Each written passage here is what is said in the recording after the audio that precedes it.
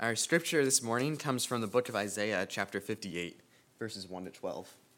It can be found on page 1152 on your Pew Bibles.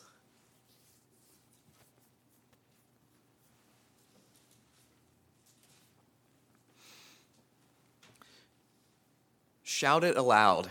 Do not hold back. Raise your voice like a trumpet. Declare to my people their rebellion and to the house of Jacob their sins. For day after day they seek me out.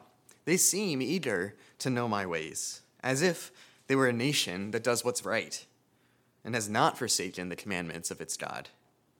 They ask me for just decisions and seem eager for God to come near to them. Why have we fasted, they say, and you have not seen it? Why have we humbled ourselves and you have not noticed? Yet on the day of your fasting, you do as you please and exploit all your workers. Your fasting ends in quarreling and strife, and in striking each other with wicked fists. You cannot fast as you do today and expect your voice to be heard on high. Is this the kind of fast that I have chosen? Only a day for a man to humble himself? Is it only for bowing one's head like a reed and for lying on sackcloth and ashes? Is that what you call a fast, a day acceptable to the Lord? Is not this the kind of fasting that I have chosen? To loose the chains of injustice and untie the cords of the yoke, to set the oppressed free and break every yoke? Is it not to share your food with the hungry and to provide the poor or wanderer with shelter? When you see the naked, to clothe him and not to turn away from your own flesh and blood? Then your light will break forth like the dawn, and your healing will quickly appear. Then your righteousness will go before you, and the glory of the Lord will be your rear guard.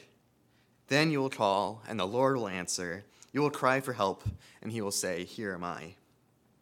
If you do away with the yoke of oppression, with the pointing finger and malicious talk, and if you spend yourselves in behalf of the hungry and satisfy the needs of the oppressed, then your light will rise in the darkness, and your night will become like noonday. The Lord will guide you always. He will satisfy your needs in a sun-scorched land, and will strengthen your frame. You'll be like a well-watered garden, like a spring whose waters never fail. Your people will rebuild the ancient ruins, and will raise up the age-old foundations. You will be called repairer of broken walls, restorer of streets with dwellings.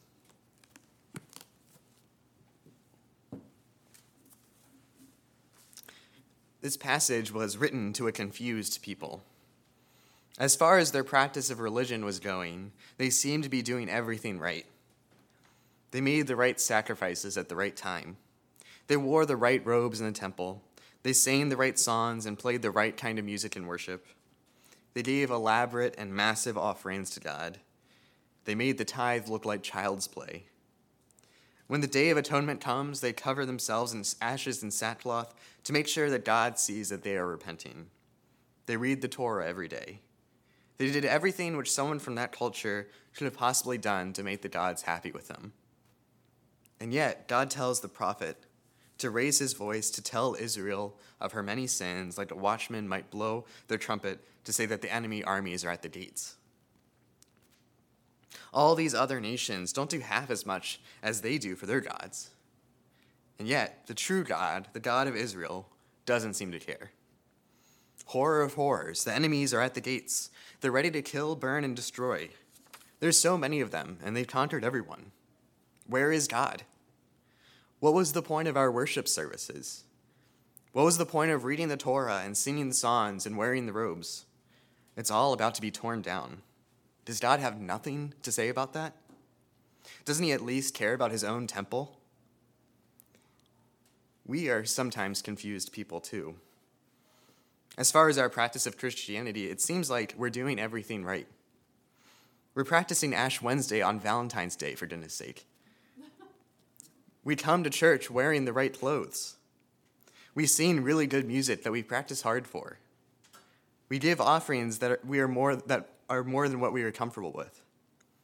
We read our Bibles. We do our Lent devotionals. We listen to sermons as we drive to work. And yet it doesn't seem like God is near us right now. What more could God ask for? What was the point of reading our Bibles and going to church on Sunday and practicing our really great songs all the time? And the horrifying answer that God gives is this: talk is cheap, obedience is costly. Your words and your actions actually need to match up. God says, you spend so much of your life doing the kinds of stuff that make you look like you actually care what I have to say. You read the Bible, you pray, you go to church every Sunday, and then you go home and you oppress the poor and cheat every way you can and do everything for your own sake. He says in verse 2, day after day they seek me out. They are eager to know my ways, as if they were a nation that does what's right. Isn't it curious? They sure put on a good show of looking like a righteous nation, but they clearly aren't interested in being righteous. So God says, is this what you call a feast? A fast? Is that really what repentance is? Just putting some ashes on your face and looking all sad, but then going home and living your life the same way? And so God makes clear that you can't tell whether a worship service or a prayer or a Bible study was successful or not based on how it went at the moment. It really has nothing to do with that. You can leave this Ash Wednesday service feeling that God really spoke to you. You can be excited to have those ashes on your head as a reminder of your identity as a Christian. But the only way to tell how successful this service was is how you live your life afterwards.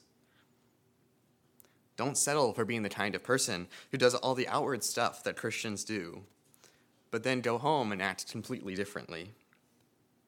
Don't go to worship and think that everything's all good when you haven't actually changed your behavior. Don't delude yourself into thinking that God is a God who only checks the attendance books of the church and nothing else. So here's what God says a real fast and a real worship service looks like. Go ahead, do the sackcloth and ashes thing.